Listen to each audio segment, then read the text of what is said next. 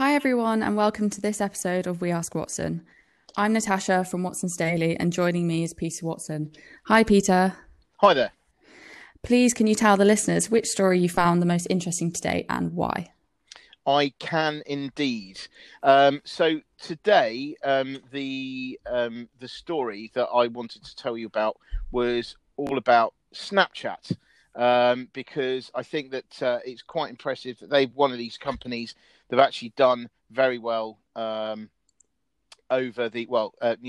done very well under lockdown. Now, I say Snapchat, what I actually mean is Snap, because obviously that's the name of the company, whereas Snapchat is the name of the thing on your phone. But anyway, revenue shot up by 52% over the last quarter, and more users means more advertisers. That's really good. It's really good for them. It was their subscriber growth was actually a lot better than the market had expected. And so as a result of that, their share price rose by over 20% in after hours trading. And that means it's now up by 74% so far this year. So it's pretty amazing. I must say, in the past, I've often seen Snapchat as a bit of a one-trick pony. I am not a user, but then again, I'm way past that demographic. It's so far back in the rearview mirror that it is a dot in the distance over, probably, that just can't see. But anyway, my point is that I think that they're clearly doing very well. They seem to be managing to hang on to their users.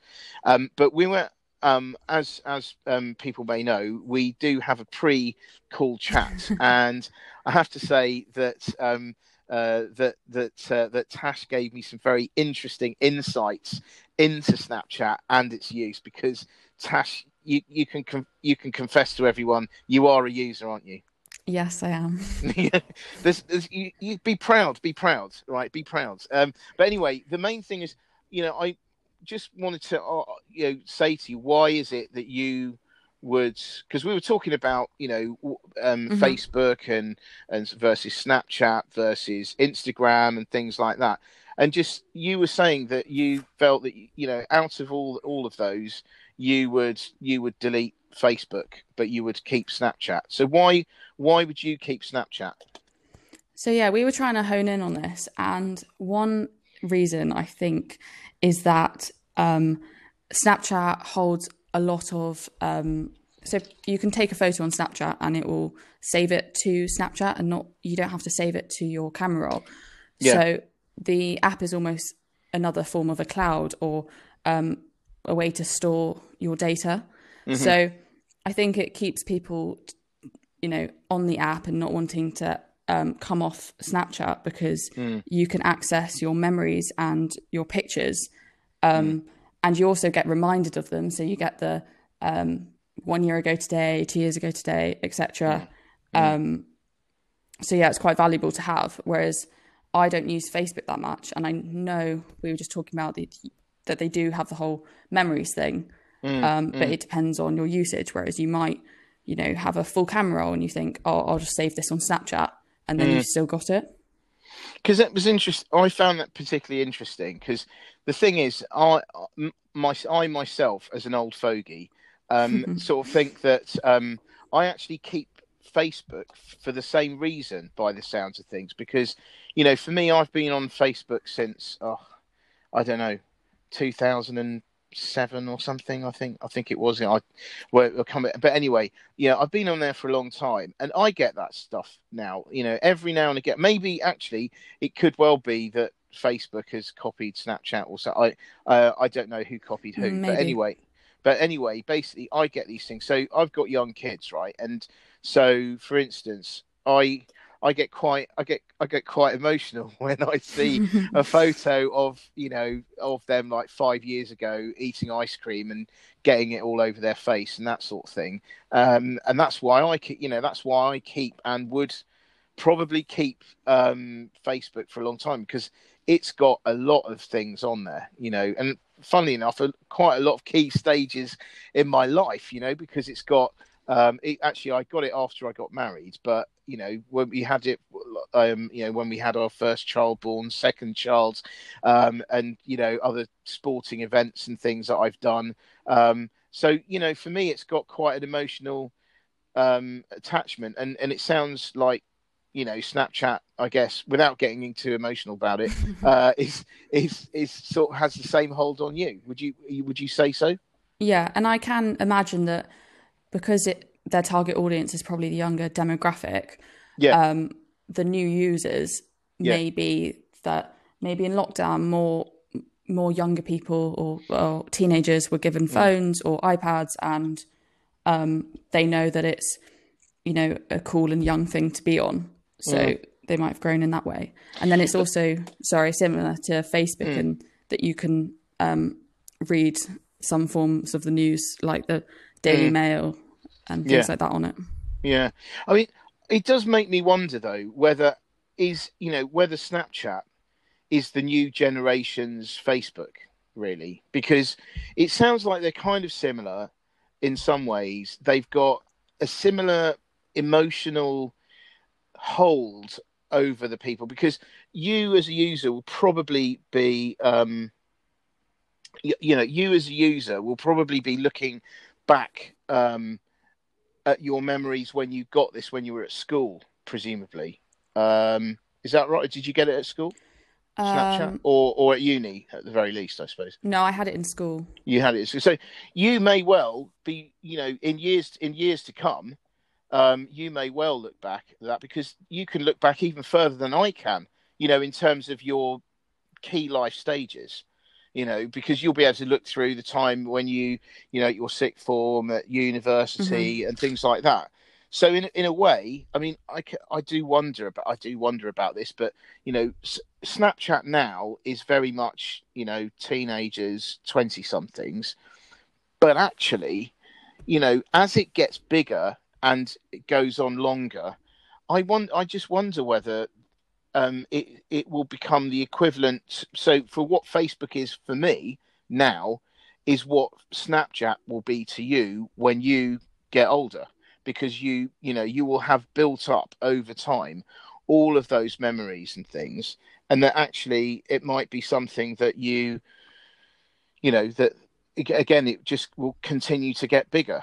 Yeah, And yeah. and maybe I'll be in my sort of retirement home, being wheeled around, uh, and with my blanket on my legs or whatever, and I'll still be like Facebooking, looking at Facebook, and fond memories of that time, back in the good old days of 2020, when when we were doing podcasts and stuff. But I don't know, it's an idea anyway. But maybe it is the Facebook for your generation. Possibly, or there'll be something coming around the corner that Yeah, will, there'll be another one yeah. that'll be even better. But there you go. That's my what I was thinking about today. What about you though, Tash? Because let's face it, mine was a bit frivolous, whereas of course your choice is far more serious. So go ahead. Indeed. So I chose the US challenge to Google's illegal search monopoly. So the US Department of Justice and 11 state attorney generals filed a competition case against Google yesterday, saying that it has illegally shut out competitors via a number of exclusive business contracts. Hmm. So this includes the agreement with Apple to make Google the default search engine on iPhones, and Yeah. how Android stops competitors' search apps from being preloaded on mobile phones. Yeah. Yeah. So I found this interesting because it seems to be the strongest action against one of the big techs out of the cumulative recent cases. Mm. So, for example, European regulators have already fined Google 9 billion for Mm. anti-competitive practices. Yeah. And then it also ties in with what we spoke about on Monday, that Hmm. both Republicans and Democrats have reasons to be anti-big tech at the moment. And Yeah. this action is this action is pre-election. Yes. Yes. I mean, I think I would have thought that the Trump administration would probably have rather this be delayed until after the actual election itself. But again, I don't know. There's so much testosterone flying around in terms of politicians, but also here as well. Department of Justice, they'll probably want to show that look how strong we are. We don't care. We don't care about the election. We're doing what we do because that's what we do. Mm-hmm. So I think that it's interesting. It is major. I mean, I'm not doing this down at all. It is a major thing that they're actually doing this, and it looks like they're actually taking it seriously as well. I mean, the fact that they've got all these contracts with other big companies, so that whole thing about the contract with Apple, which is worth billions of dollars per year to make sure Google is the default search engine on iPhones. I mean, that is just another. It's just all the big tech kind of helping each other out in this instance, anyway. But I just think that it's all very well making this noise now and saying that there's an investigation. It's quite another to actually bring something in and actually do something about it. So, like I say, anyone can say what they want about it, but in terms of actually deciding what they are going to do, if they're going to take any action and how they're going to actually execute that action is also very different. So, yeah, but I don't know. What do you think about that, though? Well, if we look at the, this is bringing up about the 1998 case against Microsoft that was under the same act, the Sherman Act. And it's quite funny that at that moment in time, Google was saying that was very anti-Microsoft and saying that they shouldn't be doing these anti-competitive practices. So they look a bit hypocritical now, but expected as they're trying to protect their business. Exactly. But it ties in with also the Justice Department conducting a separate investigation into Google's ad tech practices. And based on what happened with Microsoft, you would hope that in the next few years, this is quite a strong action and it might have actual results on Google, impact on Google. Yeah. No, I think you're right. And I think that, it will be interesting to see how this actually pans out. Because there certainly seems to be a decent amount of momentum building up on this, and if you put this together with the action that's going on at the moment with involving Spotify and Epic Games and stuff against Apple, and then you've got the EU putting together stuff for the for big tech. In Europe, and then you've got the OECD trying to put together a blanket tax rate and things across 137 countries. It does seem that this backlash against big tech is building. After they've done so well. I mean, let's face it, they have saved lockdown for many people, I think, in many ways, but it seems now that people are turning back to the whole thing of big tech's big and bad, and they need to be stopped. And I would say at the moment, I reckon if this doesn't work and they don't start breaking things up now, there is a risk that the longer they leave it, they just won't be able to. So But anyways, that's. Do you think? Did you have any more to add on that at all? Nope. I think that's all. No? Fair enough. Well, I mean, thank you very much for your time today. Thank you too.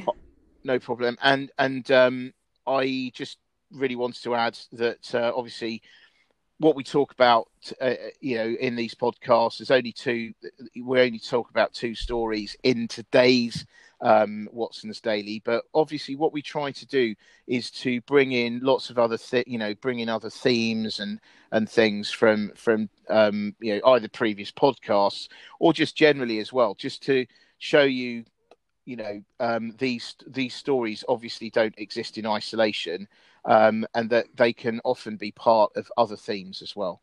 So anyway, but thank you very much for your time. Thank you, Peter. No problem. And I will speak to you again tomorrow. Yeah, speak to you tomorrow. All right. See you then. Bye. Bye.